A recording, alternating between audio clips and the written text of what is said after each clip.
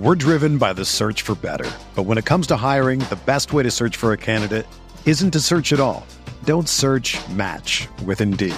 Indeed is your matching and hiring platform with over 350 million global monthly visitors, according to Indeed data, and a matching engine that helps you find quality candidates fast. Ditch the busy work. Use Indeed for scheduling, screening, and messaging so you can connect with candidates faster. Leveraging over 140 million qualifications and preferences every day, Indeed's matching engine is constantly learning from your preferences, so the more you use Indeed, the better it gets. Join more than 3.5 million businesses worldwide that use Indeed to hire great talent fast. And listeners of this show will get a $75 sponsored job credit to get your jobs more visibility at Indeed.com/Blue Wire. Just go to Indeed.com/Blue Wire right now and support our show by saying that you heard about Indeed on this podcast. That's Indeed.com/Blue Wire. Terms and conditions apply. Need to hire? You need Indeed.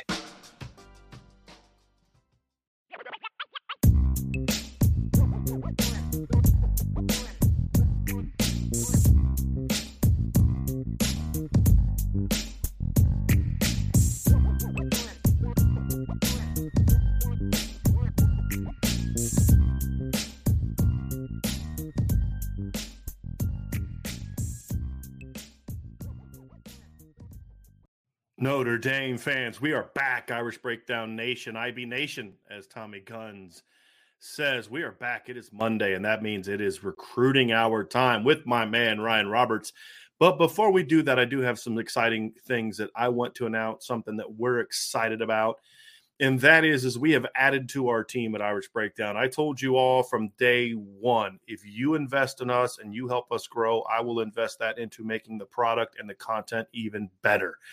And with that in mind, we have made two hires over the weekend. The first is Sean Stiers, and a lot of you will know who Sean Stiers is. Sean is a radio host of WSBT, does a tremendous job. He's covered Notre Dame in the past. We've hired Sean to be the Notre Dame football beat writer for Irish Breakdown. But, you know, Ryan, it would be really stupid to hire someone like Sean and not take advantage of the fact he is such an outstanding radio personality and then transition that into our podcasting format. So with that being said, Sean is not just going to be a contributor to these afternoon podcasts. He'll be on from time to time in his beat writer capacity, but Sean is actually going to start a new podcast at Irish Breakdown. It's going to be part of the Irish Breakdown product. You'll find it right here on this YouTube channel, but it's going to be an evening show that's going to launch in June. And we're still working with the time. We got to figure out whether it's going to be 5 o'clock is best. 6 o'clock is best, but it's going to be an evening show. It's going to be Monday to Friday during the off season and during the season. And it's going to take a completely different look than just us kind of sitting down here talking ball. And he's going to have guests on. We're going to talk about, obviously, Notre Dame topics of the day. We'll talk about some college football topics. He's going to bring on writers that cover other teams during the season. So it's going to give a completely different feel. And, of course, Sean will have his analysis and opinions of things as well. But it's going to take on a completely different sort of layout, the format, the topics. It's all going to be different to what we're doing here, because what we didn't want to do, and we talked about this as a staff, is we don't want to just create a second show that's just like the one we're doing that afternoon. So we'll do some recruiting stuff and we'll continue to have our analysis and our breakdowns, but we really wanted to create a second show at night, a live show that's going to be consistent, that just takes a different approach. We've always talked about wanting to bring guests on, but it's harder to bring guests on at 1 o'clock in the afternoon. So we're gonna work on this and really try to get it rocking and rolling, and we're excited about it. It's going to launch sometime in June. We haven't been able to hammer out a date. It just depends on a couple other things that we're working on. But Sean is part of the team. He is going to be with us, and I cannot be more excited about that. Also, we have added Devin Jackson. And I tweeted about this last night. Devin Jackson is someone Ryan has known for some time. He's going to be joining us as a recruiting analyst. He has a couple of things he's working on, but we're going to bring him in to start trying to get him rocking and rolling here with our recruiting coverage. He is going to be covering, obviously, a chunk of the southeastern part of the country, and he lives in New Orleans. So we're going to obviously try to get him rocking and rolling with that part of the country a lot. So I'm excited about Devin.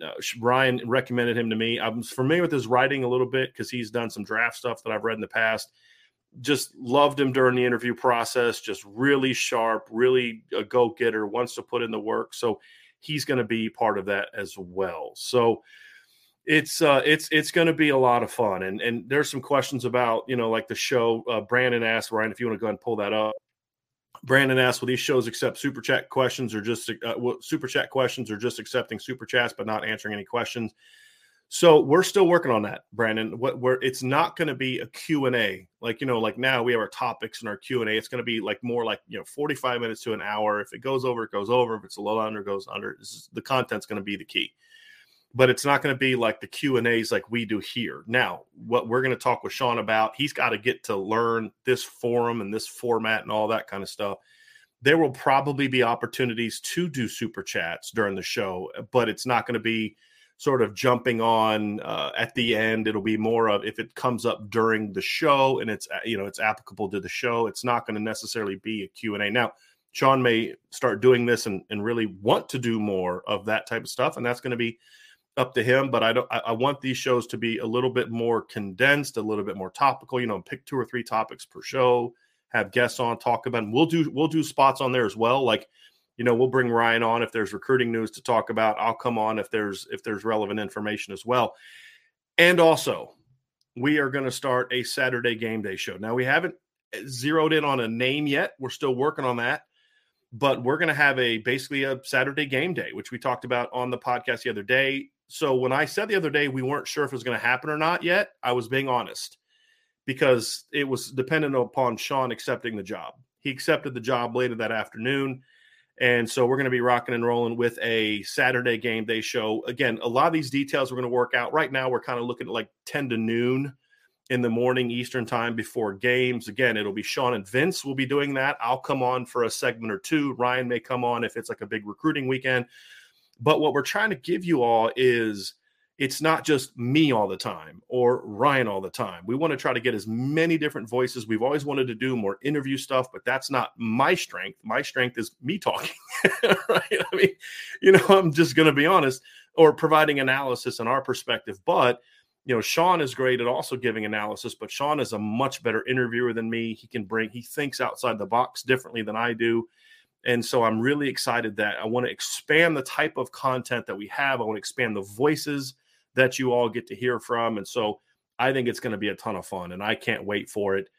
So that's going to be – the first one will be September 3rd. Saturday, September 3rd will most likely be our first game day. We may do one the week before. We're still – again, a lot of stuff we're discussing because there are games the weekend before. So, and we may do like a season kickoff preview kind of thing, but I know for a fact that we're going to start on September 3rd with that. And we're kind of looking at 2 different ways of doing it. I'd love some feedback on. My initial plan was to talk Notre Dame first, then the big college football games second. A lot of fans have said, hey, we kind of like the idea of doing maybe the first games, the national games first, then Notre Dame games. The reason I'm leaning towards Notre Dame first is because if the Notre Dame conversation goes long, then we can just take away from the second hour of the national college football stuff. Whereas if we do the national stuff for the first hour, then go to the Notre Dame stuff, then if we run out of time, we're running out of Notre Dame content. But I'm open to the conversation, and we're going to still work out the hires. But I knew for a fact that just getting a guy like Sean Stiers on, it was something we had to do. And so I'm excited about it. And getting Devin on board is something I'm also excited about too. It's going to really, really take on just a whole new angle for what we're doing at Irish Breakdown. So I wanted to announce that first and get that rocking and rolling. So Ryan, as we've always said, man, we're going to keep trying to grow. I want everyone to know we're not just content with what we're doing now. We're always looking to make this product and this package better. We're driven by the search for better. But when it comes to hiring, the best way to search for a candidate isn't to search at all. Don't search, match with Indeed. Indeed is your matching and hiring platform with over 350 million global monthly visitors, according to Indeed data, and a matching engine that helps you find quality candidates fast. Ditch the busy work. Use Indeed for scheduling, screening, and messaging so you can connect with candidates faster. Leveraging over 140 million qualifications and preferences every day, Indeed's matching engine is constantly learning from your preferences, so the more you use Indeed, the better it gets. Join more than 3.5 million businesses worldwide that use Indeed to hire great talent fast. And listeners of this show will get a $75 sponsored job credit to get your jobs more visibility at Indeed.com/Blue Wire. Just go to Indeed.com/Blue Wire right now and support our show by saying that you heard about Indeed on this podcast. That's Indeed.com/Blue Wire. Terms and conditions apply. Need to hire? You need Indeed. My wife is the coffee drinker in our house. So when I told her about trying out Trade Coffee, she was curious. When I told her that if she answered the survey Trade sent me, they could match her with brands she would like, she was downright skeptical. We ended up getting 3 different shipments from 3 regional coffee makers. And let me tell you, she was blown away. My coffee snob wife loved each and every new blend that she got. As a non-coffee drinker myself, I must admit, opening up the cabinet and getting a whiff of her most recent blend was aromatically pleasing. Trade sells the freshest roasted and ethically sourced beans from America's best independent roasters. They ship free to you and as often as you like, whole or ground. Whether you're a coffee connoisseur like my wife or just want a better daily cup, Trade's real coffee experts taste test over 400 roasts and use technology to match you to your ideal coffee based on your preferences and brewing method. Take the coffee quiz to get started. Trade Coffee guarantees you'll love your first bag or they'll replace it for free.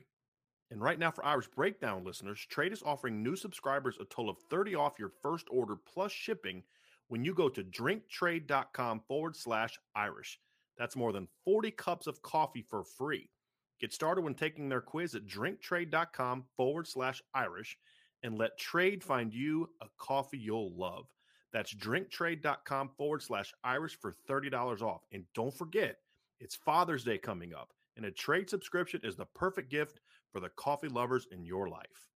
Well, I think that's why we get along so well, Brian, is the fact that we're a little bit of perfectionists, right? Like, I mean, I know I'm never what I'm doing, right? Like, I always want to be better than what I did yesterday type of thing. And I think that you kind of echo that same sentiment. So, I mean, I'm not going to be happy until we are number one by a large margin, right? Like, right. I mean, I don't even know if happy is the right word. Like, I would be content at that point. So I'm always, I guess, battling against myself, I guess is the best way to put it. And I think that's kind of what this is symbolic of. It's not that, because I think that we already do the best coverage out there in the Notre Dame landscape, but it's not just about being the best comparative to other people. It's trying to be the best version of yourself, right? So I think that's what this is a symbol of, in my opinion.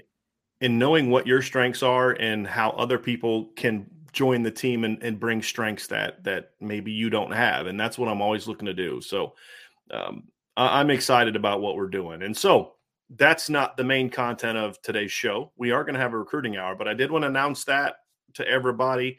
You know, we talked about Brandon last night, or Devin on the board last night. I announced on Friday night, I believe it was, that Sean was going to be joining our team. So the premium members have known about this for a couple of days, but I want to announce that to all of you. I'm very excited about what we got going on. I'm also excited about the show we've got today. So we are going to have Don Schuler on. Now, when Ryan first told me that he interviewed Don Schuler, I was a little weirded out because I'm like, wait a minute. The Hall of Famer's been gone for a while. Like I didn't know it, but Don Schuler. So that just shows my age. But that is the father of Notre Dame safety commit, Don Schuler. And he is a very engaging, very intriguing guy. And we wanted to get him on the show. Ryan did that. So he was able to interview him this weekend. And we're going to play that for you. So it's about a 27-minute long video of Ryan's interview with Don Schuler. They're going to talk about Don's commitment, his recruiting process. The transition aspects was really interesting that I thought when you talked to him about, you know, what was it like for you guys when they went through the coaching change? Because remember, Don was committed to Notre Dame well before the coaching change happened. I thought he had a very unique perspective on that. And, of course, he's going to talk about Marcus Freeman, Notre Dame coaches, and things along those lines. So it is going to be about 27 minutes. When that is over, we'll quickly address that, and then we will dive into our daily Q&A. So make sure you guys and gals are dropping in your questions and be ready to go. So let's get it going here with Don Schuler. Welcome to the Irish Breakdown podcast. Thank you all for tuning in here. An exciting one. Of course, Ryan Roberts, the director of recruiting here at irishbreakdown.com. Make sure before we get into this video, because we have a really exciting interview, make sure you like, subscribe, hit the notification bell, and share this podcast. We're going to give you an insight into one of the top recruits in the 2023 cycle for Notre Dame. And to do that, I have his father, Mr. Don Schuler, who is the father of Adon Schuler, a very talented safety prospect out of Irvington, right here in New Jersey, where I'm from as well. So I got a Garden State fella with me today. Don, appreciate you again for hopping on, man. I know it's really exciting times for you and your family. Oh, yeah, absolutely. We just, like I said, we just blessed. We just soaking it all in. And, we just enjoying the ride. And absolutely. I know it's been a little hectic, though. I really wanted to get this one on here, get you specifically, because I mean, your son was, I believe, the third recruit that had committed to the Notre Dame class for 2023, committed in November. So when he committed to the Irish, Brian Kelly was still the head coach. Marcus Freeman was obviously on the staff as the defensive coordinator, and most of the defensive staff remains relatively the same. I mean, I think it's good for Adon speaking that, Chris O'Leary was retained, obviously the safety coach, which is, I'm sure, a big part. But take me through a little bit, man. I mean, first and foremost, maybe before I get to the coaching change stuff, just how excited was Adon to, commit to the Irish, and just take us through a little bit of maybe the early recruiting and why ultimately you feel like he chose, or the family helped him decide that the Irish were the best fit for him. Well, once he actually got on their radar, it was like, constant communication with him and Coach Freeman, as well as Chad. And, I believe he had a few Zoom meetings with those guys early on. And, they just built a pretty good relationship with him and, with us as well. And then I could kind of say once we went down for our first time visiting the campus, and, Don had a workout and, everything went well, it was just, it was just nice. It was a place, it was different, put it that way. It was definitely different, and we enjoyed it, and we just couldn't get enough of it. And, basically just the relationship just kept building, and, with Freeman and O'Leary and Chad as well. And, at the end of the day, it wasn't just about football with those guys. It was just about, his well-being after football, and education, and the kind of career that he could have, like I said, outside of football, going to Notre Dame. And before maybe the recruiting process really started to heat up, was it something that you had maybe sat Adon down and just kind of talked about, like, hey, you're obviously a really talented player. I'm sure there's going to be a lot of schools that are going to be interested in you. Let's focus on these things beforehand to, kind of maybe a checklist or a itinerary as far as like, hey, I want to make sure my prospective school hits all these boxes. Was that ever a conversation before the heat started picking up? Yes, absolutely. Me, him, my wife, we actually, before he even got a first offer, like, we've been actually like talking about this, like, years ahead of time, ever since he played like youth football. So we kind of like always had like a plan, for him and his brothers. And, we just always, kind of like drove that home to them. And so, he kind of was like, all right, before he even got any offers, he kind of was on that path of, we all were on the same path of, all right, this is what you need to do. This is what we're trying to accomplish, for you. And let me ask you, so obviously I kind of had introed this question a little bit, for the first one. So he commits to Notre Dame, and then a month later, just about, Coach Kelly obviously decides to leave to take the LSU job. Talk to me through like that little transition period. Was Adon ever like, oh, maybe I should reopen things? Should I rethink this decision? Or was it something that was just cemented for him throughout the whole process? No, for the most part, we built the relationship with Coach Marcus Freeman, as well as Chad and Coach O'Leary. So for the most part, for, a day-to-day or every other day type basis, that's who we were dealing with. we were able to do a couple calls with Coach Kelly, when he was there. And we did meet Coach Kelly at one of the visits. But for the most part, like I said, the day-to-day or the week-to-week, it was always Coach Marcus Freeman, O'Leary, and Chad. And let me ask your opinion maybe about Coach Freeman, because I know you've probably have spoken to him many times at this point. I'm so excited to see the Freeman era, to be honest with you, man. He's Absolutely. A really impressive guy. Just love to hear your opinion of Coach Freeman and just how high you think he could take these heights here at Notre Dame. Oh, it's no doubt about it that Coach Freeman can definitely help change the young men that's going to Notre Dame. He can definitely help them become better men. Better husbands in the future, better fathers, better role models, professionals. When you talk to Freeman, it's all genuine. It's like, and I understand, in today's era of collegiate athletes and Power 5 schools, it's like it's a lot of business, which is unfortunate. Because most of these young men, they play a game that they've been playing since youth, and they develop a passion for it. It's not so much as a business with them. It's more of a passion and a love for the game. And, it's unfortunate some of these schools kind of turn it into a strictly business. But with Freeman and his staff, you don't feel that way at all. You feel like the genuine purpose of each and every one of his staff members, especially him, is for the betterment of whatever athlete decide to go to wherever he's, been at, or with Notre Dame, to have them be a better person once they leave Notre Dame, under his care and watch.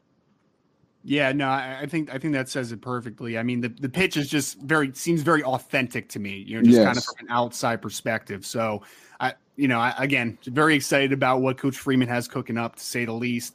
Let me take you now a little bit to the actual visiting of South Bend for a second, because I remember I was actually messaging with you the last visit for the Blue and Gold game, and you said something to me. You messaged back and you said I didn't want to leave, right? So yeah. Would love to hear about just what you feel like makes South Bend so special. Yeah, I mean, it's just, for one, it's so, like, it's so private. It's so it's just like you feel when you step foot on campus, you feel successful. Just stepping foot and walking around that campus, you kind of feel successful. And it's like a close-knit family. You may not know a one person on the campus, but as you're walking around, it's like you feel the aura, of the campus. And, I tease Adon all the time. I say, yeah, I still have my eligibility left. So I might be teammates with you. And, we just joke about it, a lot. But, stepping foot on that campus, even with my wife, with his brothers, his younger brothers, everyone loves it. Everyone says, when we going back? When we going back? So it's just, it's just the aura of that place. And it's just a great feeling when you step foot on that campus. It's like, just something that comes over you that just make you want to be successful. And, everyone around you is pushing for success.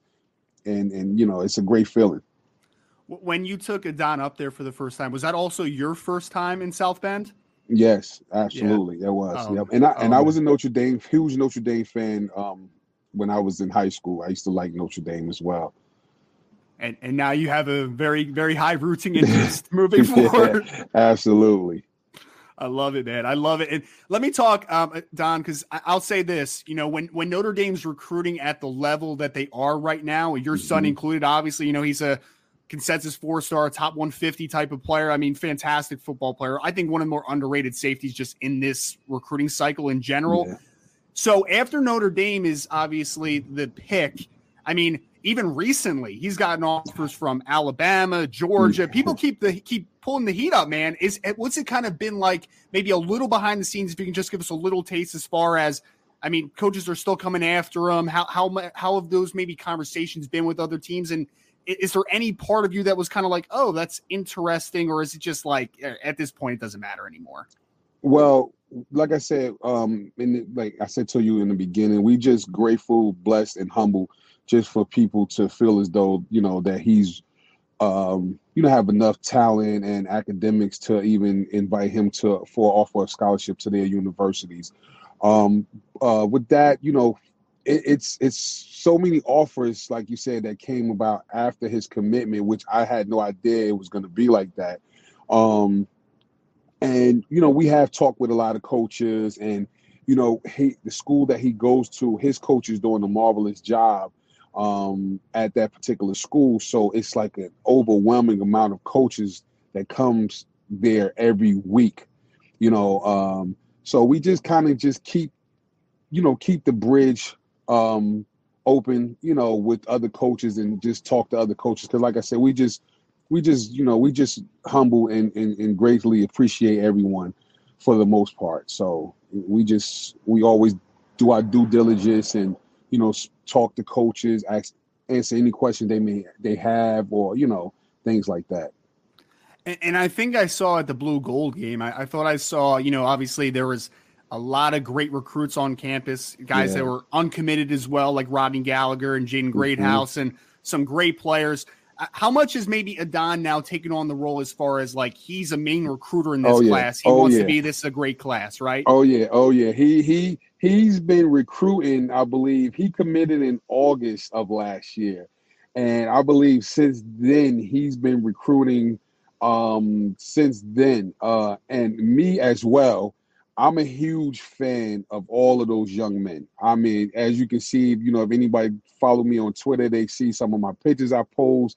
And, I text the guys on Instagram, the ones that have it, and sometime on Twitter. Because like I tell all those young guys, I say, I'm a huge fan of you guys. And I'm happy that, they're able to further their education as well as their athletics and, committed to Notre Dame and, being able to possibly, well, I know national championship is coming soon. So I just, it's just a great feeling because I play football. So I'm a huge football fan in general. So when I see those guys, I always, give them a hug and say, hey, man, I'm happy. I take pictures with them all the time.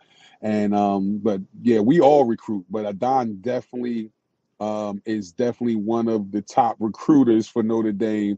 Him and my boy Drake. They all actually do a good job, recruiting and trying to, because they want to build something. It's going to be amazing when it all comes together. I can promise you that. Yeah, I know. Every time I talk to Adon, he tells me, "Yeah, man, I'm on him. Don't worry," type of thing. And I mean, apparently, I guess Chad Bowden needs to get you on his recruiting staff, Don. It sounds like you're one of the main ones in this group. Hey, man, listen. Hey, I definitely would appreciate it.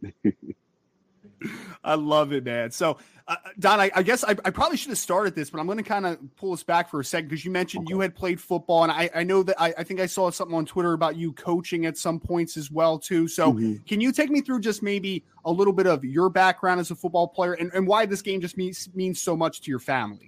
Yeah, well, with me, I played, actually, the funny thing is I played at the same high school that Adon is at now. That's my alma mater as far as high school. At the particular time, I wasn't fortunate enough to get a scholarship and, play in college. I played in the All-Star game, and pretty much I've been coaching, I would say, since the late 90s. Where I'm from, Newark, New Jersey. So I've been coaching since then, even, before, my sons was born.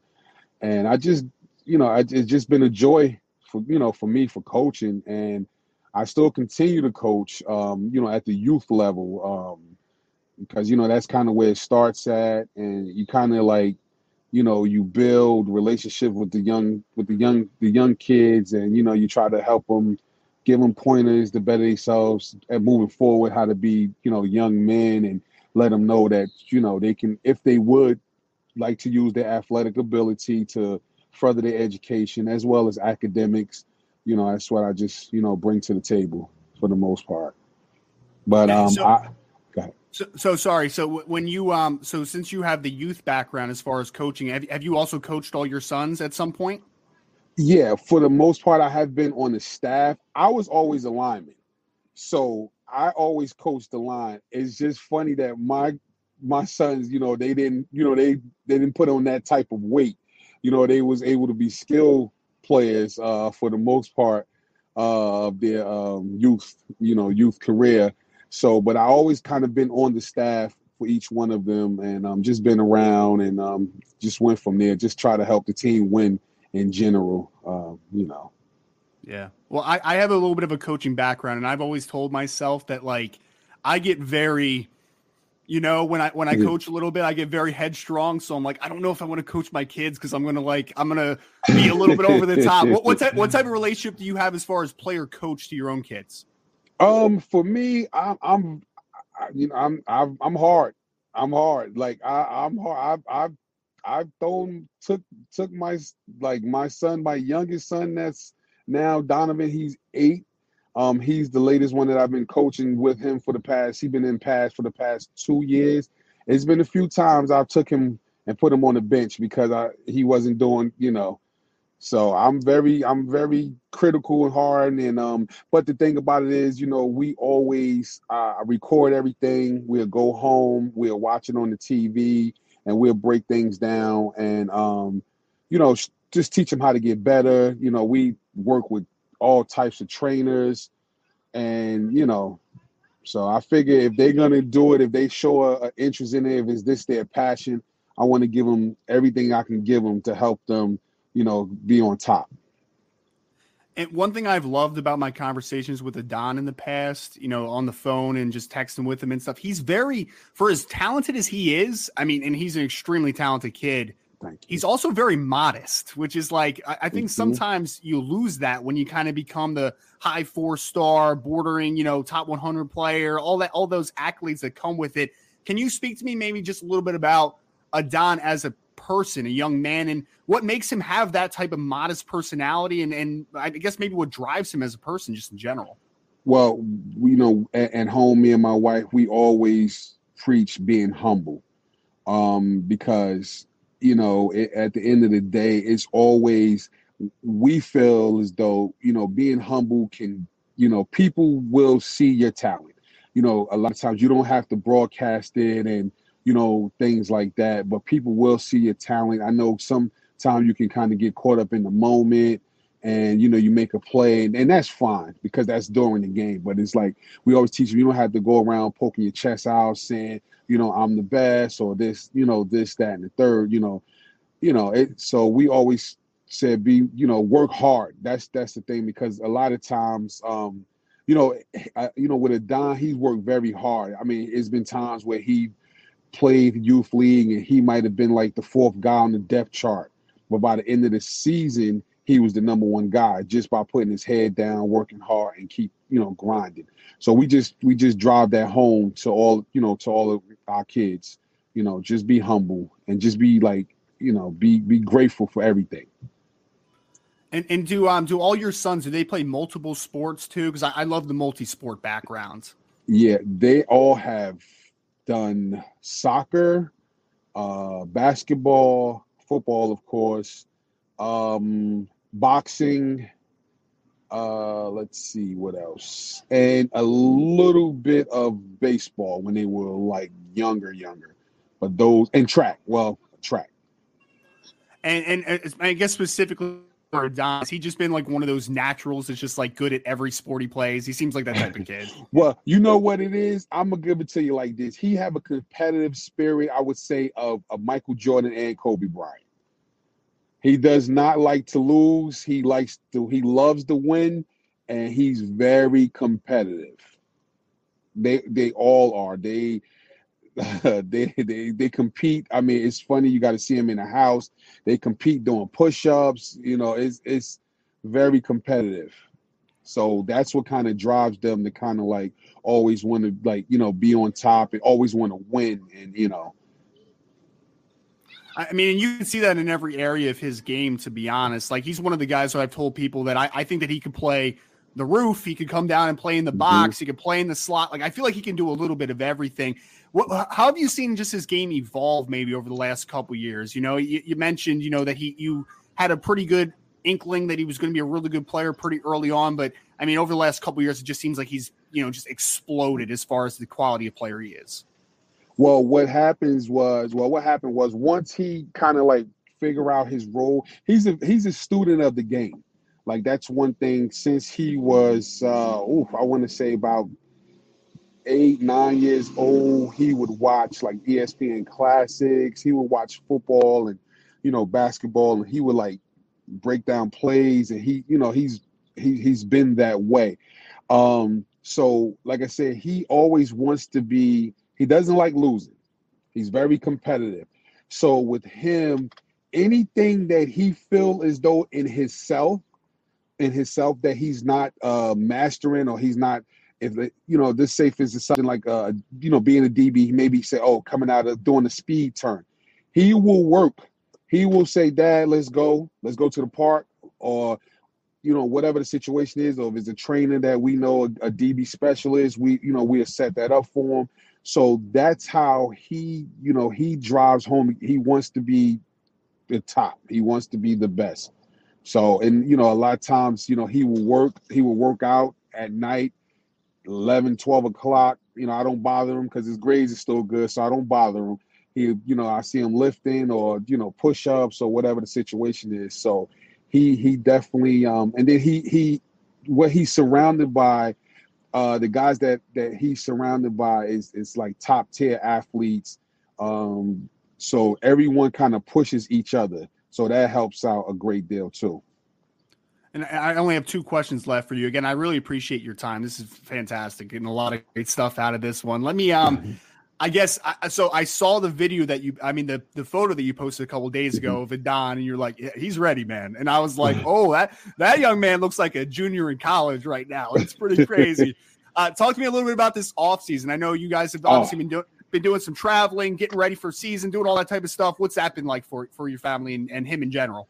Yeah, so we came up with a plan. Well, he came up with the plan actually after last season was over with. He said, he wanted to get bigger, he wanted to get stronger, he wanted to get faster. So right away, we kind of set that in motion. And also, I wanted him to play. Last year, he played around 190. So I said, okay, let's bulk you. Let's get up to 200, and let's gain more speed, because before you know it, he's going to be an early graduate, which he's actually going to be the first kid from his high school. He goes to a public high school, which is Irvington High. He's going to be, they did a tremendous job, I must say, with the principal, his coach, his athletic director, as well as the superintendent, in putting in place a plan for him to leave early. He's going to be the first kid ever out of Irvington High to leave early, graduate early, so that way he can start, his courses and everything at Notre Dame. So like I said, we put a plan together, put on more weight, more speed, more strength, and that's how we kind of, it's been going well. It's been going well. I love that. Yeah, no, that is an accomplishment right there. I didn't even think about the whole public school side of that too, right? Like him coming through there and trying to figure out the early enrollee process. That's got to been. Yeah. Yeah, his coach, Ashley Smoke Pierre, he's been doing a tremendous job for some years at Irvington High School. A tremendous job. I love that. And I guess my last thing is, with your background now, as far as like you're a main recruiter in the process, and Don's a main recruiter in the process. I hope a Jaden Greathouse or Rodney Gallagher, those type of dudes are listening to this. And I know for a fact that a lot of Notre Dame faithful are listening to this. So Don, can you just speak, just final thoughts as far as how excited you are being a part of the process, and for any other recruits that may be thinking like, do I want to make that jump? Again, Notre Dame, why is it such a great place in your opinion? Well, in my opinion, you can't go wrong with Notre Dame. You got to look at the aspect of it. You got to look at the connection of it. You will be set for life. I can guarantee you will definitely be set for life. I have been speaking with so many alums from Notre Dame, so many great people from Notre Dame that's just pouring wisdom and, willing to reach out. And my son hasn't even stepped foot in a class at Notre Dame. On top of that, you have a chance to win a national championship as well as go to the NFL, because it's great football there. It's great football at Notre Dame, and it's a great atmosphere. So I mean, to all the recruits that's kind of thinking, well, maybe no, get on in there, sign up. Freeman, at whatever position it is you at, your position coach, I can guarantee you he's a great coach. I have so many great conversations with other position guys that on the offense, as you know, as well as defensive coaches. Definitely the place you want to be. And I love the mention of the alumni. That's one thing. I was at the Blue and Gold weekend, and the fact that they had nearly 300 former alumni, former players. I mean, impressive. I guess I said that was the last question, but maybe just for that one. I mean, how cool was that Blue and Gold weekend being around everyone? It was awesome. I had a great time. I mean, you talking about a time where you definitely don't want to leave. It's like you kind of just want, okay, the Blue and Gold game, go watch the game, and everybody just come on back and finish eating and having a good time. And we did that actually. It was just, with smaller parties, and it was actually it was a great weekend because the 23 recruits, the ones that's committed, and even some of the ones that were not committed, got a chance to mesh more in person, as well as we were able to link up with parents, which was great. I mean, and so it was great. And we still building these relationships as it is, like me and Cooper Flanagan family, the Drake Drake family, his father, we just like building really good relationships with everyone. And it's good. It's great because now it's like, we're in New Jersey, we're 10 hours away. Let's say Drake is not maybe an hour away from Notre Dame. He can, if they want to get away, a doc can always go with Drake, and, his father, Jeremy. It's just great. Like, to be in that group of great people that just want to see everybody succeed. You can't beat it. And I'm sure you left that week and you're like, Adon, we might not need to try to reclassify you to 2022 so you don't have to leave. You can just stay here right now. I love it again. Absolutely. Joined by Don Schuler, the father of Adon Schuler, 2023 recruits committed to the University of Notre Dame. Incredible, talented safety out of Irvington High School in New Jersey. Adon, this was fantastic, man. Again, I really appreciate your time so much. Looking forward to seeing your son's great career in the blue and gold, but thank you so much for the time today. All right. I want to thank Irish Breakdown for having me on. Thank you, Ryan. I definitely appreciate it. Let's go, Irish. So that is Ryan's interview with Don Schuler, the father of Adon Schuler. There was one of the comments in there, Ryan, was during the show, was Ryan loves him some Adon Schuler, and of that there is no doubt. He is a very talented player. He was one of those guys that, when I first watched him with sophomore film, and I was like, kid, I didn't love him because he didn't look super explosive on film. But the one thing I said then was, this kid's really smart. I mean, that's the one thing you notice. This kid's always in the right position. And then as a junior, his athleticism kind of took a tick up, and you're like, okay, now you get why Notre Dame likes him so much. So just any takeaways, Ryan, that you had from that you just kind of wanted to follow up on from your interview with Mr. Schuler? I mean, it's stuff that we've already known, right? Like we've known the impact that Marcus Freeman's had on the trail. We know his obviously impact in recruiting as well, but it's always nice to hear it, right? I mean, I think the first time that Don had mentioned Chad during the interview, pretty early. Multiple people said Chad in the chat. So yeah, I mean, I think that it's just the biggest thing for me is that they're really selling all areas of the program, right? And I think that that's really refreshing to see. And honestly, I mean, I'm not trying to throw any shade at Brian Kelly. I promise I'm not, but I think it's pretty telling that, he mentioned a lot of the fact that, like, hey, we were dealing with Coach Freeman, Coach O'Leary, and Chad. Like, that was our point of contact, right? So which is normally the case for sure. So that's not a shot on Brian. I mean, it's normally the case that you're going to be more familiar with your position coach and the coordinator on your side of the ball, right? So, and it's not often that a coordinator gets promoted to a head coaching situation like that, so that definitely changed that. So, yeah, it's not a shot on Brian Kelly. No, it's not. I'm more speaking to the fact that it is a collaborative effort on the recruiting trail. Those three were just constantly mentioned, and it's a case where it's still happening, right? And that was a big thing, was like Alabama and Georgia have both offered pretty recently for Adon, and he's a fantastic football player. And the fact of the matter is that we know when you're recruiting to this level, other programs are going to keep coming, right? They're going to keep pressing Adon Schuler and try to get him to decommit and try to get him to flip. It's no doubt about it. Like, that stuff is going to happen. But you saw that the fact that I think it's just such a collaborative effort, Brian, right? Like getting Adon Schuler comfortable and making him continue to feel like a priority. It's not like you got him in the class and then you just stop. Those guys talk to him constantly. They're not done recruiting him. They're keeping him in this class because he means a lot to them. And then it's always nice to hear that he's taken on a big recruiting role now that he is in the class. His father obviously has a heavy hand in that stuff as well. They mentioned Drake Bowen as a big person in this class as far as being a recruiter that is already one of the committed players. So just a lot of great stuff, I thought, overall from that interview.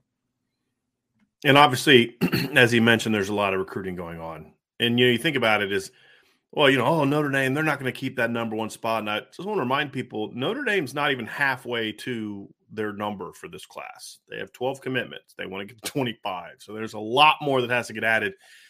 And what gets added is going to determine whether this does stay as a top number one class or top 3 or top 5 or if it falls out. So it's going to be very, very interesting. But you can be sure that Don Schuler and Adon Schuler are both going to be very important parts of that. He mentioned Drake Bowen, obviously, and as being a very key part of that as well. So it's going to be fun to watch this play out. And I'm looking forward to seeing his senior season as well.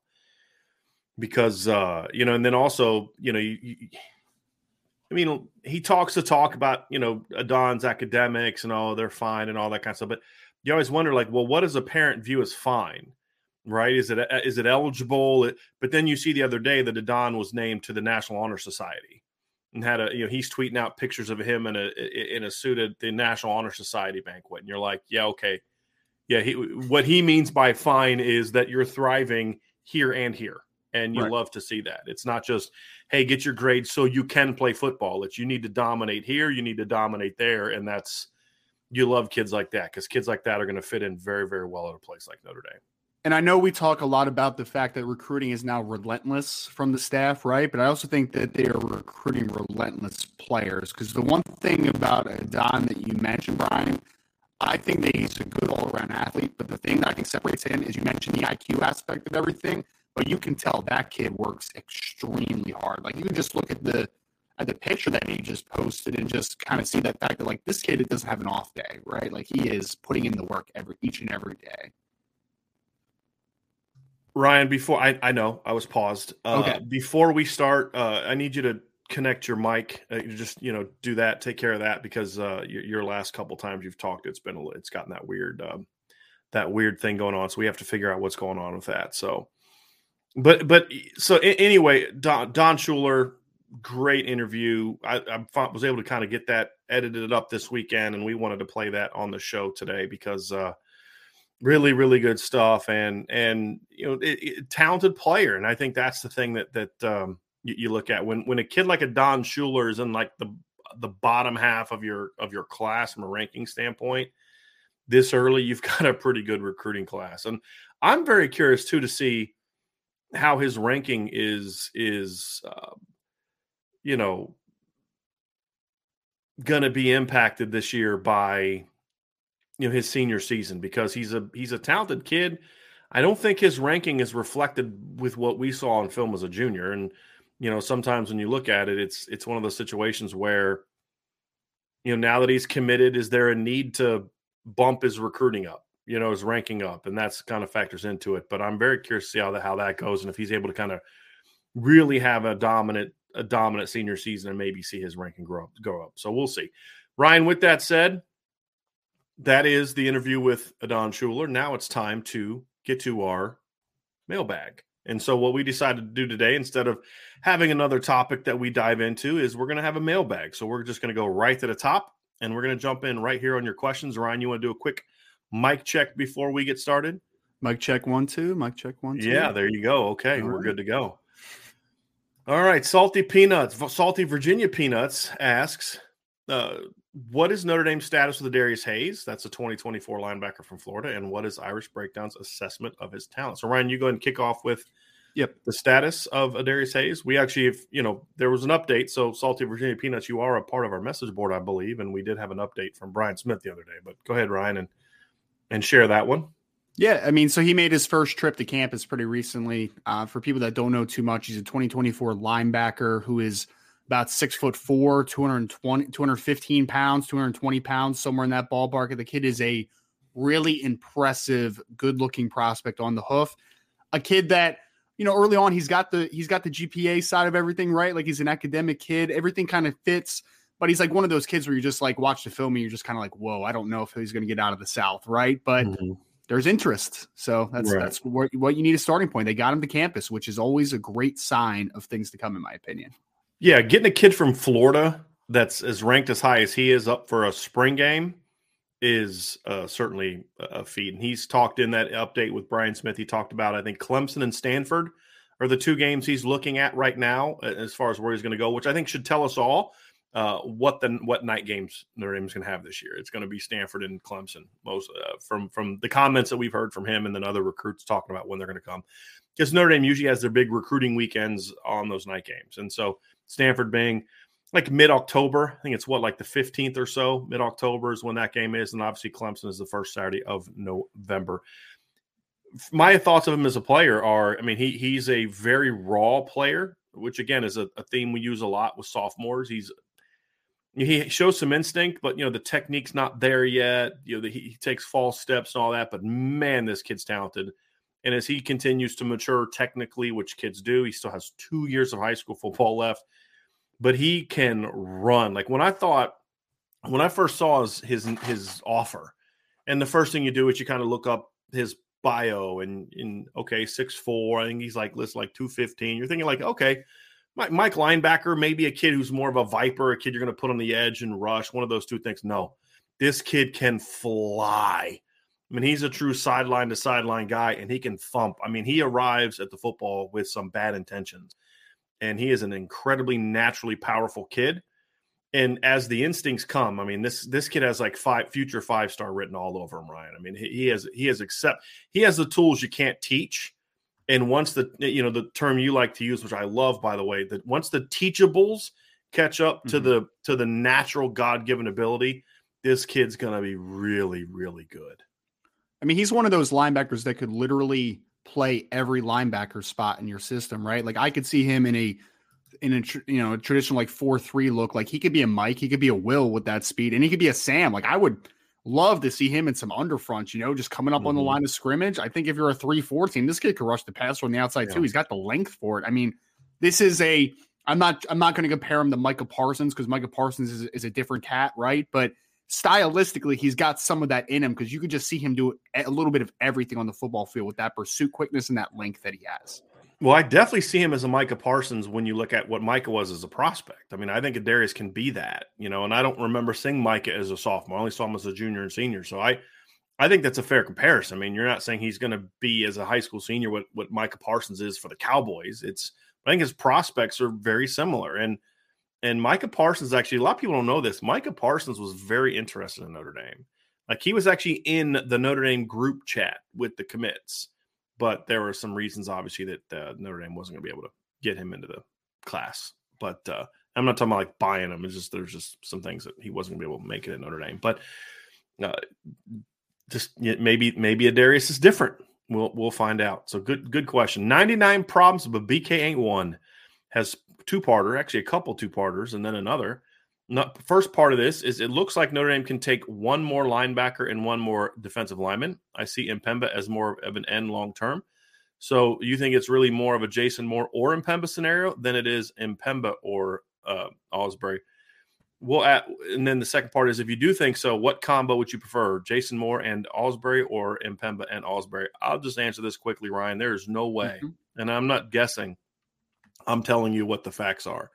There's no way in heck that Notre Dame is turning down any of those three kids. No chance in the world. If Samuel Mpemba, Jason Moore, and Jaden Osbury all want to come to Notre Dame, they will all have a spot at Notre Dame. So we don't even have to think about that scenario. So they would take all those guys. And I Mpemba long-term could be an end. I think that people are assuming that based on the fact that of what he looks like. But if you watch the kid run, you're like, okay, yeah, this kid could be a linebacker. Do I see him as a rover? No, not really. I think he's more of a Mike Will kind of guy that could then grow into a Viper, or he could end up growing to a big end. I mean, he's got a tremendous frame, but I wouldn't just assume that he can't play linebacker, right? I think just let the process play out. And the reality is for Notre Dame is they don't really view him as a linebacker. They don't really view him as a defensive lineman. They view him as just a football player that they got to find a place for. And I think they're going to be open to what that role is, right? And so, like, if you get him, you say, well, his ideal position is Viper. Well, he's not going to be a Viper and just sitting behind Keon Keeley all the time. So if you think he's an end, then maybe he's a big end. Maybe he is, like you talked about. Maybe they find a role as in like a, the Sam linebacker. So like I think that's what they're doing a little bit with Jordan Botelho. When he's in at Rover, they don't ask him to do the same things that they're asking Jack Kaiser to do. And I think we've kind of convinced ourselves that the Rover role is kind of like what it was with Jeremiah Owusu-Koramoah. Doesn't necessarily have to be that way, especially if depending on what you have at safety. Yep. And so they could go to a 3-3 look with him as, a rover, so to speak, and have him kind of do a lot of things that Jordan Botelho does. He's drop into coverage, play curl flat, play the flats, but then be a pass rusher, a run defender, things like that, which is very similar. And now all of a sudden you're doing that, and you don't necessarily need him to be a quote-unquote big end, but you can use him with Keon Keeley in those type of situations. So there's a lot of things that a coach like Al Golden with an NFL background in multiple fronts and all that can look at a kid like Sam Mpemba and says, if we can't figure out a way to get that kid on the field, then we're just not – we need to find something else to do with our careers. And I think that's the reality of it. Well, I would say this, Brian, just a quick note on the rover position is when you really think about it, right, and we're talking alignment.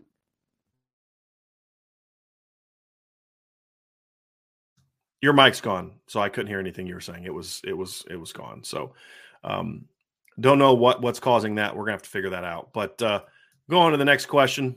99 Problems BK ain't one. Where does Josiah Wagner rank on the list of cornerback targets, and how would you rank the following in terms of confidence standing? Josiah Wagner, Micah Tease, Calvin Simpson-Hunt, Christian Gray, Micah Bell. Is Jair Hill still a target? I mean, we're still kind of putting together a list of where things stand. Honestly, the problem is a lot of this we're not going to really know until guys show up on campus. We're not going to really know who, where guys stand with Notre Dame. Where does Notre Dame stand with these guys until they get on campus? I mean, that's really going to be the issue. And so until we figure that out, look, we could sit there and say, oh, the staff really likes so-and-so, but he's never been on campus. And so they may get him on campus, like, well, this kid's an inch and a half shorter than we thought he was. Or, hey, the kid didn't like it or didn't fit in or things along those lines. So I think right now what I can say confidently is that the three kids that I know for a fact right now Notre Dame likes a lot and like Notre Dame are Micah Tease, Christian Gray, and Micah Bell, and I'm only giving them in the order that you have them on your list. I think Notre Dame wants to get at least two guys from that group. If they could get all three, they're going to get all three. And obviously right now with Micah Tease, he's far from a sure thing to Notre Dame. I think Ryan and I have talked a lot about this in that we think Oklahoma's now going to be a player again. That's the in-state school. There are other USC is a player for him. He's going to take all 5 of his official visits this spring. So we're confident that he's going to do that or this spring and summer. And we'll dive into that. So we'll see how kind of things stand there. Christian Gray, we've talked a lot about. Notre Dame's obviously in his top 2 to 3. He likes Notre Dame a lot, but he also likes LSU a lot. They hired his former high school coach to be their DB coach. And so there's a connection there. Ohio State has been on him as well. Micah Bell, to me, is the guy that I think right now Notre Dame probably has the best shot at. I know they like him a lot. I've talked to them, talked to people, around that recruitment about him since he's been offered. And the staff likes him a lot. I can say that confidently. Josiah Wagner, it's still kind of early there in regards to the relationship. I don't really know how he feels about Notre Dame right now. I know Ryan has talked to him and briefly, but he's still getting to know about Notre Dame. Notre Dame is still getting to know about him. It's still very early in the process with him. So we'll have a better idea of when he's on campus. And as we reported on Irish Breakdown's message board, this is why you got to be on there, man. We reported, I think it was over a week ago, that Calvin Simpson-Hunt would not be coming to Notre Dame. He is no longer a target for Notre Dame in the 2023 class of cornerbacks. So they have moved on to other players. They canceled that visit, and they've moved on to other players. Last one from 99 Problems BK1. I'm sorry for the Dante Moore question, but what do you think his timeline looks like as of today to make a decision? I have no idea. And if Notre Dame lands him, could they get back in the mix for Jaylen Brown? I don't think they're really concerned about getting back in the mix with Jaylen Brown at this point in time, to be completely honest with you. I think they would much rather get Tyler Williams. If they could use a commitment from Dante Moore to help them with anybody, it'd be Tyler Williams. I think that's who they would rather make a push for than Jaylen Brown, in my opinion, at this point in time. Coach Bent 574 asks, let's see here. I'm gonna see if you have a second part to your question. Let me just scroll up here to where your question is. See if I get there's a part 2. Yep, here we go. I know quarterback is important, and the obvious choice is still wanting all three. But would you rather have Dante or Jagasol and Freeling? Or would you also get Avery or a comparable quarterback? Look, the reason I don't like answering questions like this, because it always comes across like, well, when you say you want this kid, it means you don't think those other guys are good, or you don't want that guy. It can always be a little challenging to answer that, and then seeing who takes it and runs with it and says, oh, so-and-so didn't say you were good, or so-and-so doesn't think you can do this. And so I don't love answering those questions, because the reality is I'd love to have all three of them. I don't want to it doesn't have to be an or, but the reality is Notre Dame is going to have an easier time replacing and developing tackles than they have recruiting top quarterbacks. So if I could only have one, I mean, if the answer is, would you rather have Jagasol, Freeling, and like Arch Manning or Jaden Rashada instead of just Dante Moore? I mean, that's a different conversation, but that's not realistic, right? The reality is you want Dante Moore, but then getting Dante only helps you with landing those other guys. So I would always take the big time quarterback. I think landing a guy like Dante Moore is going to have such an impact on your football team, not just from a practical, does it help you win games, but also it's going to have a big impact in regard to just what you can do else on the recruiting trail. So let's just get this out of the way, Ryan. Hopefully this will sound a little better now. Welcome to the new from Antoine Porsche Rideau. Welcome to the 2 new members. Thank you for saying that. Question for you, both of you. What is Notre Dame's chances with Rodney Gallagher on Wednesday? So let's give it a shot, Ryan. All right, let's give it a shot. It is trending in the wrong direction, and we've kind of talked about that on the board a little bit. Things have gone in West Virginia's way. There's a little bit of a backstory on the board if you want to kind of take a little deeper look to it, but right now it is not looking good on Notre Dame's side of things.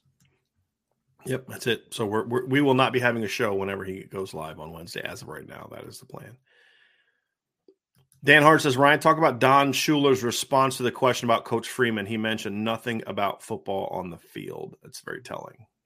Well, I think the word that we kind of settled on was authentic when we were having the conversation, right? And I think that that's the biggest selling point. I mean, you know that when you're at Notre Dame, you're going to play high-level football. You're going to play a national schedule. And the football side of it should be a no-brainer with the staff that Notre Dame now has, right? Like that's what gets you really excited. But I think the thing that really, really gets me excited more than anything is the fact that not only do I have confidence in what Marcus Freeman's building, but I also have the confidence in how he's doing it, right? And I think that that's the authentic kind of approach that he has to the recruiting process. And I think that resonates a lot with parents specifically, right? Like Don wants his son to go to Notre Dame, not just because they're a great football team that he thinks are going to win a national championship, which he truly does, but it's a simple fact that also he knows that he is going to be a great person, a great father, a great brother. He's going to be a great husband.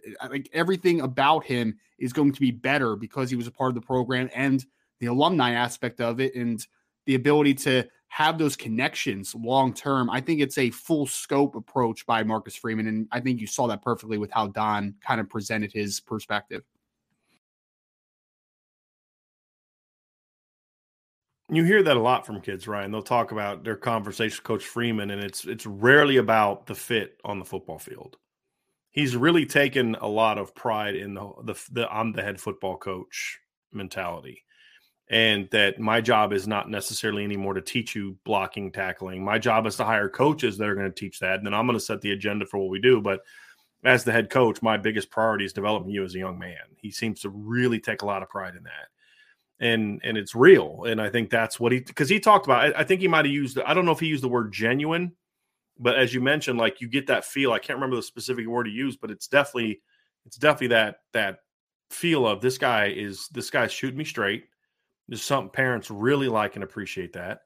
And this guy's going to look out for my kid, whether he's a great football player or not. And I think that's even more important for a parent at this point in time. Kevin Carter had a question. I want to get to it, but there was, I know, a earlier part to that question that I want to bring it up because he's asking about what Notre Dame should be doing at quarterback. And yes, hey, Brian Ryan, I still agree with the process for more and still not concerned. That being said, I always love that. Still not concerned, but with that being said, knowing when he commits, it will bring another level of recruiting. Do you stay after the current wide receivers or do you go further down the board to not risk losing on the receiving class? Curious because it could be a high risk, high reward. I don't think going further down the board at quarterback really has the impact at on the recruit receivers you want. The reality is if you lose other receivers because you don't have Dante right now, that's the reality of it. And that's why I wish Dante would have made a decision sooner because it could have had a bigger impact. I mean, who knows what other guys are doing right now if Dante was part of the class at this point in time. But, I mean, he's got to do what he's got to do. He's got to do what's best for him first, then he can figure out the rest. But in this day and age, just because a kid's committed – does anyone think that if Dante Moore picks Notre Dame or Jaden Greathouse picks Notre Dame or Monroe Freeling picks Notre Dame, they're everybody's like, well, we gave it our best shot, move on to the next guy. They're going to move on to the next guy, but they're going to keep recruiting those kids. We've seen it with Keon Keeley. We've seen it with Peyton Bowen. We've seen it with the Don Schuler. All these kids are still getting recruited. Braylon James, they're all still getting recruited. It's just you've got to make sure you keep him in the class. But if you are able to get Dante, then all of a sudden your circumstances have changed. And so I would still get back in on the kids that you want if you want them. Now, I personally would move on from Rodney Gallagher as much as I like him as a player. But you're picking West Virginia. And for the reasons that we believe he's picking West Virginia is like, maybe he's not a kid that you would necessarily be a great fit at Notre Dame, right? And maybe he's better off at there. He can be a big fish in a small pond, right? And I don't mean that critically. It's not an insult to Rodney. It's just every kid's looking for something different, and that's okay. But you have to decide, is this really the kind of kid that we think is going to thrive here on and off the field? And I think that's kind of the decision behind what I would do if I was in Notre Dame's shoes is some kids that have committed elsewhere, I'd stay on. Other kids, you're like, you got to think about why they picked another school and whether or not that kind of mentality is something that you think is going to work for what you do. So, look, it is a high risk, high reward situation. Ryan, we've been saying that from day one, but it's what you have to do to get him. And you have to stay the course, in my opinion. At this point in time, especially, you have to stay the course. Oh, I agree completely. I think that the two major. Try it again.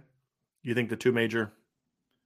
I was going to say, I think that the two major players that people are going to point to for the question is Carnell Tate and the Rodney Gallagher, obviously, right? But especially for Rodney Gallagher situation, it's not because they don't have a quarterback in the class right now, right? If Dante Moore was in the class, is his situation any different? I mean, I don't think that affects that one at all. Like in the Carnell Tate one, we've talked about why that one went the other way, right? And that's also not a quarterback decision, right? So I just push back on it a little bit, Kev, just because I think that I think that we're looking at a situation where even if Dante Moore was committed right now, I don't think that changes the decision-making process of Rodney Gallagher or Carnell Tate. I think that we're still in the same situation that we are right now from a Notre Dame perspective. Now, will it help with some targets on the board? Yeah, it'll help some situations.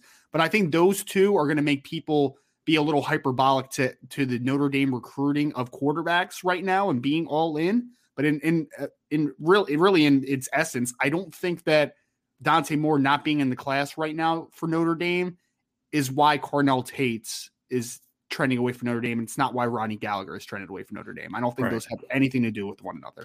I think the only one that I would curious about it mattering would be Rodney Gallagher. I'd be curious how that would be. But I think at the end of the day, I don't know if it would have been enough to get him. I think what it would have done is maybe he still stays on the visit plan. Maybe that would be the thing that would impact. But the fact that he's just canceling all his visits and making decisions, like, okay, that's where he wants to be. That's where he can be. And that's fine. I mean, nice coach, and, it's close to home. He's starting from home, and everybody's got to make decisions that are best for them. And not every decision that doesn't work out, like just because a kid can believe that academics are important to me, but he can maybe look at it and say, but for what I want to study, or for what I think my strengths are, or my own confidence level, I'm not sure if that's the place for me. This place is going to give me a quality education as well for more of what I'm trying to do. So I just look at it and I say, look, he's got to make what decision he thinks is best for him, right? And if he thinks the best thing for him is to go to West Virginia, then more power to him. I hope the Notre Dame fans leave him alone if he makes that decision. And not everything is some kind of big negative. Sometimes kids just sometimes kids make bad decisions in that it's not going to work out, but that's part of life, right? And it may seem like a bad decision for us and for all the things we think are important, but we're not Rodney, and we're not walking in his shoes, and he's got to make what he thinks the best decision is for him. So I would just tell Notre Dame fans, if he does pick West Virginia, wish him luck and move on. And that's the reality of it. But, who knows how that would play out. But to Ryan's point, 100% agree. At this point in time with Cardinal Tate and what he's looking for in a college, I don't care who's committed to Notre Dame a quarterback. I don't think it would matter. Matter of fact, Ryan, I think it might actually be problematic, because I think if Dante were committed to Notre Dame, I think he'd still be stringing Notre Dame along a lot more and making him think maybe they do have a shot when in reality they don't. And so at least now right? If Dante Moore would be the only reason you'd consider us, then you need to go somewhere else, because that's not enough of a reason to pick Notre Dame, right? If you don't really have any interest in our program beyond who the quarterback is, then this probably isn't the place for you. And I truly believe that. I mean, that's meaning you shouldn't pick a place just because if Notre Dame doesn't have any other things that you're looking for, except they've got Dante Moore, then you need to go somewhere else. Because I don't think you're gonna thrive. And so that would be my 2 cents on that. I'm not sure how you feel about that, Ryan, but we can certainly have plenty of time to talk about that here over the next couple months. Tyler Benge, which one of the 2024 quarterbacks has the higher upside? Julian Sand, CJ Carr, or Adrian Posse? What's your thoughts, Ryan?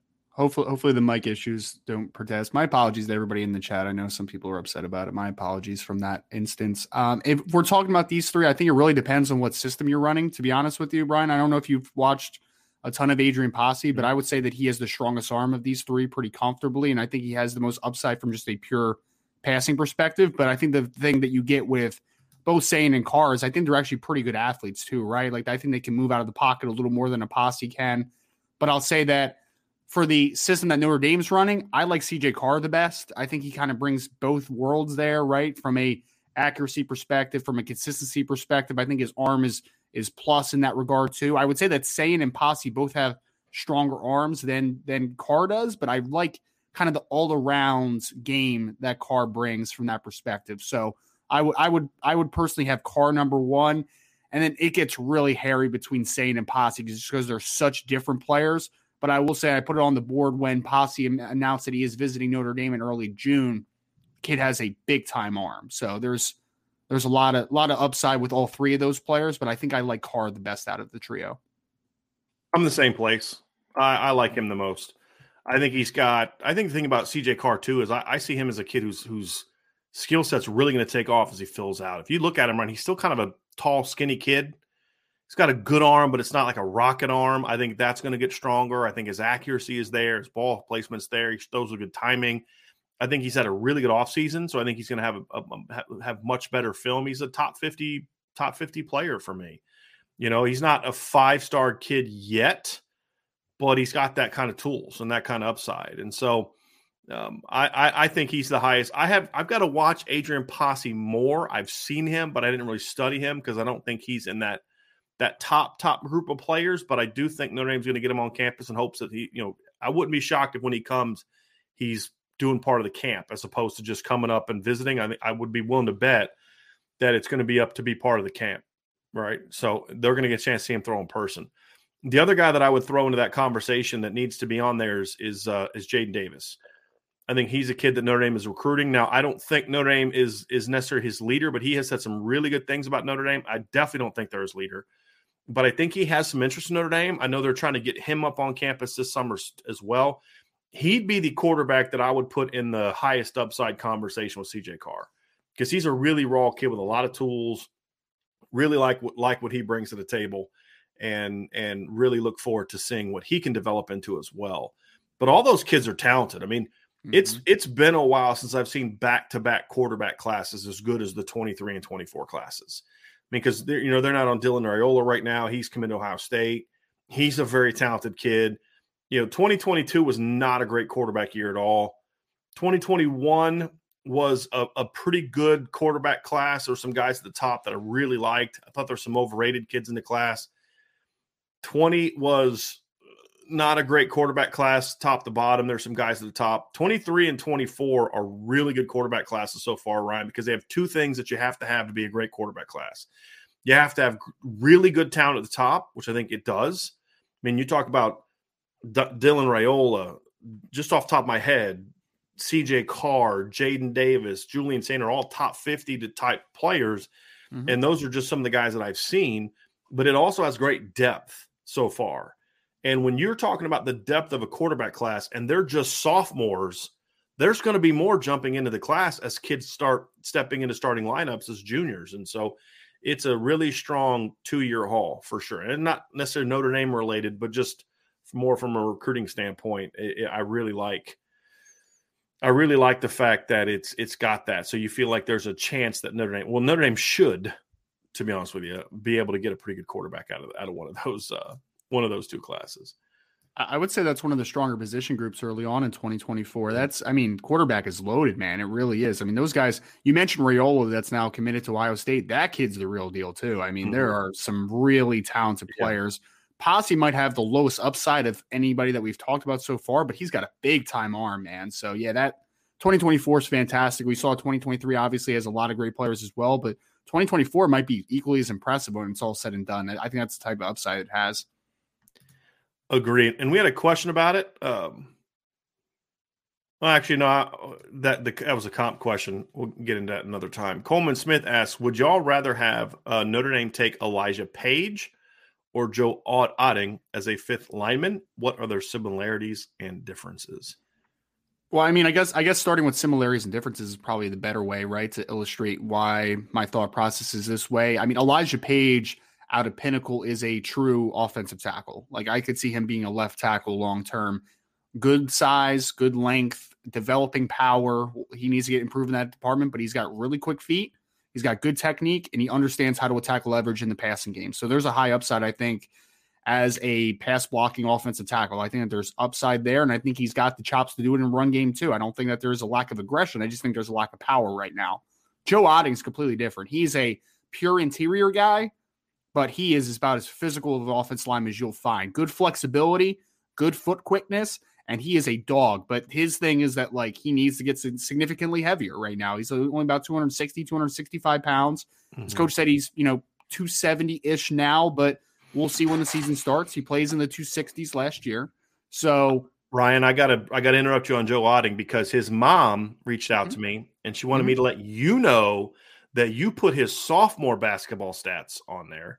He actually dropped 16 points a game last year in basketball. So I'm saying that yes, he was an all-conference player. I'm joking about that. She did reach out. She loved the article. I'm totally kidding about that. Yeah. She did love the article, but she did point out that he actually the 8.8 points per game was his sophomore season.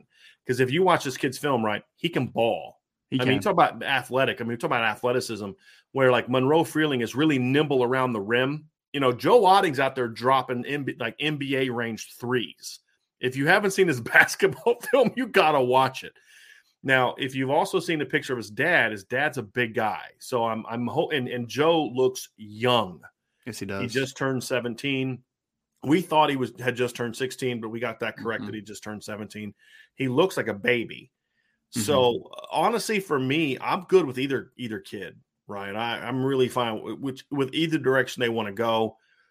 I think they're both talented kids. They're different type of kids, as you broke down. But Joe Otting is not your typical, 3-star kid. I don't put a lot of stock in that. He's undersized, but it reminds me a lot of Ashton Craig from last year, even more, but he's even more athletic.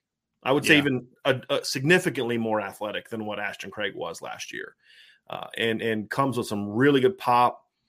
I don't know if he has the frame that Ashton Craig had, but because I always thought Ashton Craig was kind of long enough to play right tackle if you need him to. Joe's a pure interior player. And so, there's that. That's the only knock I have, because I'm not a huge fan of taking a bunch of pure interior guys. And I think that he is that, but he's a really athletic kid and a really skilled kid. And his basketball film, and he's like driving to the hoop and like hitting, popping stops and stuff. I mean, he's leading fast. He's a really good basketball player. And he may need to be the new point guard on the intramural basketball team, since the guy they had hoped would be the point guard is, trending in another direction. But there's a chance this offensive line class could have a really nice intramural basketball team. Trade if they can get Charles Jagasaw, they could trade him for Devin Houston, in basketball season, since Devin Houston plays basketball and Charles is more of a wrestler. Yeah, but he's a really skilled basketball player. But I just had to get that out to you, that his mom wanted you to know that he actually scored over 16 points a game this year. I appreciate that, because I did watch his basketball highlights and I was like, wait, really, only 8 points a game? That's a little weird. But did they literally show every shot he made? Yeah, right, exactly.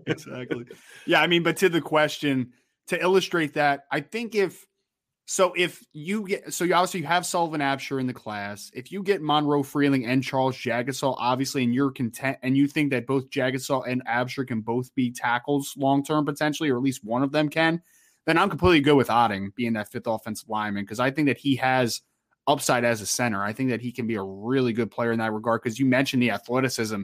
That kid getting up to the second level is like a freight train, right? Like, he has incredible short area quickness for an offensive lineman. So in that instance, I would be great. I would be completely fine with it. If you only get one of Jagasaw and Freeling, though, I kind of like Page just because of the tackle upside there, right? Like, just kind of getting the insurance at tackle, because I agree with you. Usually, if it's a tackle versus interior player and they're similarly graded to me, I'm always going to defer to the tackle, the guy that I know can play outside a little bit. So I'd probably go Page, but if you get Absher and Jagasaw to the Jagasaw and Freeling in the class, then I'm completely okay with going to Joe Otting, because I think his upside is tremendous. Like, this kid, like you said, he's not a 3-star player. He's absolutely not.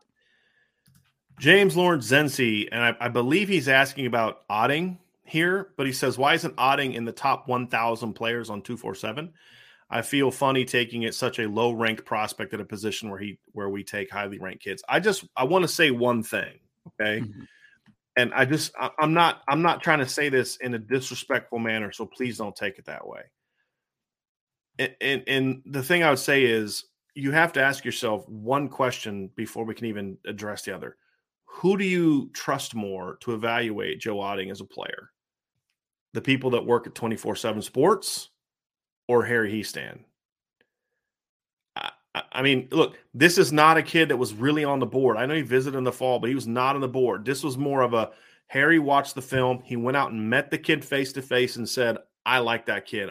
And they're not just offering him, they're recruiting him. He's going to be on campus in June, Ryan, and we have it on our board. He's going to be working out at the lineman camp. So if we hear that Notre Dame is still pushing for him after the lineman camp, he's going to be working with Zach Martin, Nick Martin, Liam Eichenberg, Robert Hainsey, Aaron Banks. All those guys are going to be there for that.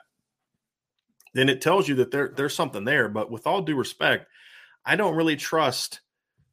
You guys know my stance on that. So if you're thinking of, gee, why is Notre Dame recruiting this kid who's got not even the top 1,000, then you should probably be questioning, how could you not have an offensive lineman that's being recruited by Notre Dame in your top 1,000? That should be your question, not the other way around, with all due respect. And again, I'm not trying to take a shot at you. I just think it's just one of those things where they're going to look at – there's kids that they'll look at and just – they'll see the measurables, 6'4", 265, whatever. But, again, when Iowa and Notre Dame are both pushing hard for an offensive lineman in the Midwest, chances are he's really good. And, those are – I guess that's probably even a better question, Ryan. Who do you trust more, the people at 24/7 Sports or Harry Heastan and Kirk Ferentz when it comes to offensive line evaluations? It's a no-brainer. with those track records, it shouldn't be too much of a question, right? Right. Honestly, not to bag on 247 Sports, because sometimes kids just fall through the cracks, right? Like he doesn't come from a massive school that plays this great competition necessarily in the Midwest, but you turn on the film and you're just like, that kid moves differently than everybody else on the. He is probably their most athletic player on offense, and he plays, offensive line for them. So I think that he just might be a misevaluation or just a missed player. Honestly, and I'm not trying to call anybody lazy in this process, but sometimes, like you just said, Brian, they see 6'4", 265 and they just keep moving, like they don't take the time to properly. Or they'll look at an offer list and be like, no big schools are looking at him, so we'll just pop it. Look, with all due respect, I know that happens. I can't say that it definitely happens at 247 because I never worked there, but I did work at a place where there were people that's like, well, hey, I watched this kid once, or I watched this, and then they just throw a ranking on him. And I know sometimes, and I've seen 247 people admit this, remember there was a period where they were like going through where they were kids were making up fake accounts, fake names and stuff, and they were getting like 3-star grades because they were just looking at the offer list and then the measurables and just throwing a 3-star out, and then we'll go back and go around and look at them later. So I think part of it too is that there's a little bit of that as well. But the other thing too is 247. These guys aren't just sitting around watching film all day. They have stories to write and kids to call and camps to. So it's not like they've just got this staff dedicated towards sitting down, watching film, and putting out rankings either. And so, in fairness to them, they're not always maybe. Like if I was running an organization like that, I would have a team of people dedicated to where their number one priority was breaking down film, or I would involve people that are part of that process. And I think that would be the best way to do it. Not recruiting analysts and people that are running sites all the time, unless there were people that you knew were film guys, which is why SI All-American has us as part of that process, because it's not that we're just publishers, but we're publishers. I'm a publisher that has a coaching background and a film background, and obviously Ryan will be a part of that process this year too. So I would definitely lean towards that. But I also understand it. I understand, why does Notre Dame have to take a 6'4", 265-pound kid?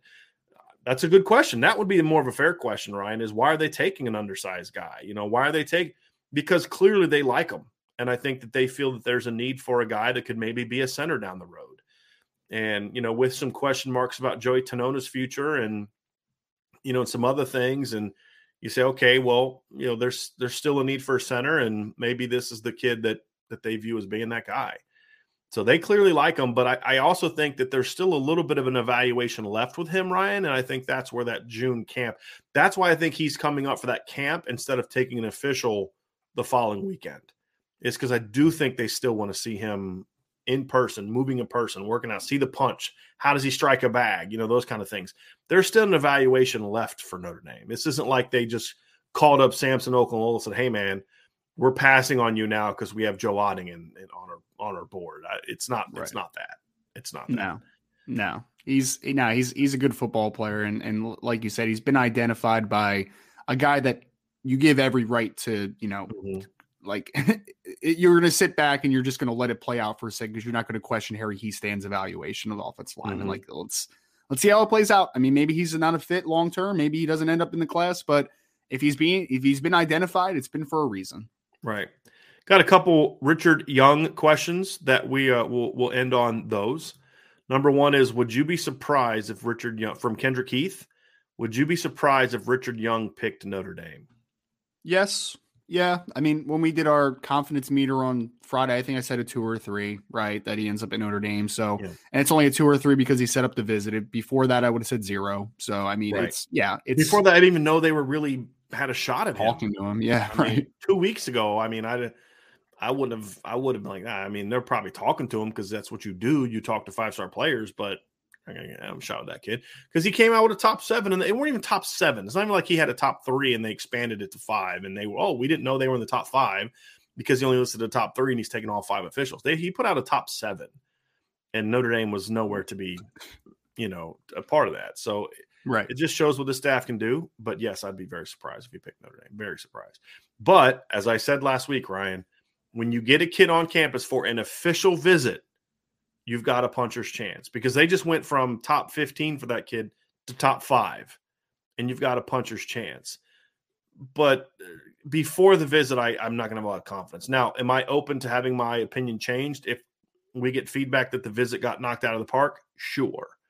But before that, I can't say that a 5-star kid that's been to Bama and Georgia as many times as he's been and is being recruited by those two schools at running back, I can't feel confident that Notre Dame is going to get him, especially since he hasn't visited campus yet. But I just think to me, I just take it as, but what does it say about Dylan McCullough and Chad Bowden and Marcus Freeman and those guys, they can get a kid like this to even commit to visiting officially?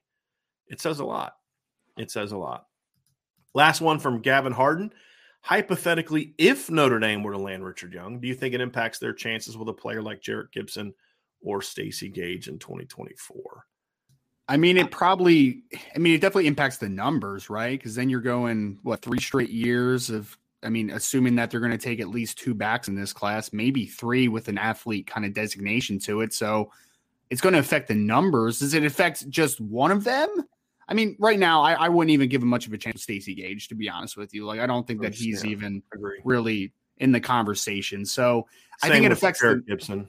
Yeah, same thing with Jarrett Gibson. But I think that you're talking about kids more like the Corey Smiths of the world, the Nathaniel Palmers, like those types of players are who Notre Dame is pushing for. Is another guy. Nathaniel Palmer is going to be visiting this summer.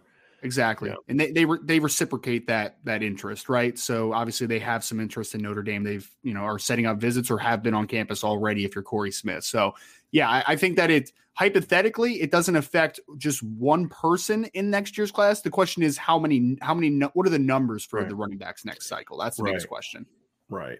Because honestly, because a guy like Jarrett Gibson or Stacey Gage, when you look at the schools that they're looking at places that are going to sign backs or have in the last couple of years that are similar to Richard Young. That's the thing about running backs is running backs are a unique breed in that you don't often see running backs shy away from going places with those other top running backs. You got to be a really confident guy to be a great running back because, number one, you got to be a physical guy. And if you're afraid of competition, you're probably someone who also isn't a super physical guy, or you know what I mean? Like, it just kind of seems like to have the mindset that I'm going to put my helmet, my face into your face and run you over. You got to be wired different. Like I as a quarterback and even a receiver, I was always looking to make somebody miss. I wanted to make him miss. I didn't want to take that hit.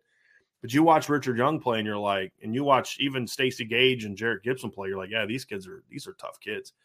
And that's why you see Georgia have like 5, literally has like 4 or 5 5-star running backs on their roster last year.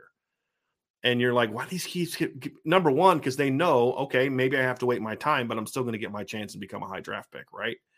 But the other thing is elite players are often not afraid of competition, which is why Bama signs a big-time player every day or every year. It's why Georgia signs a big-time running back every year. It's just that's just kind of how it goes. And so, yeah, I don't think landing Richard Young would shy them away from coming to Notre Dame. I think they were shied away from coming to Notre Dame long before Notre Dame had an official visit from Richard Young. So, we'll kind of see how that plays out. But anyway, so that's going to do it for today's show, everybody. Thank you all so very much for being with us. For those of you willing to be patient as we work through the wire problems, we will get that corrected, obviously. And if you don't have the patience to deal with it, I'm sure there's other channels with not as good content, but better mics that you can run to. We will continue to put out the best content, and that will always be the focus of our shows. So for Ryan, I'm Brian. Sign up for the message boards. Hit that like button. Hit the subscribe button. Hit the notification bell. Sign up for the message board at boards.irishbreakdown.com. And thanks for all the excitement that you all are showing about the moves that we're making. We're very, very excited about that. We're going to continue to grow and improve our content and all those type of things and keep rocking and rolling and making Irish Breakdown the best place that you can find. So for Ryan and Brian, thank you all so much for joining the Irish Breakdown podcast.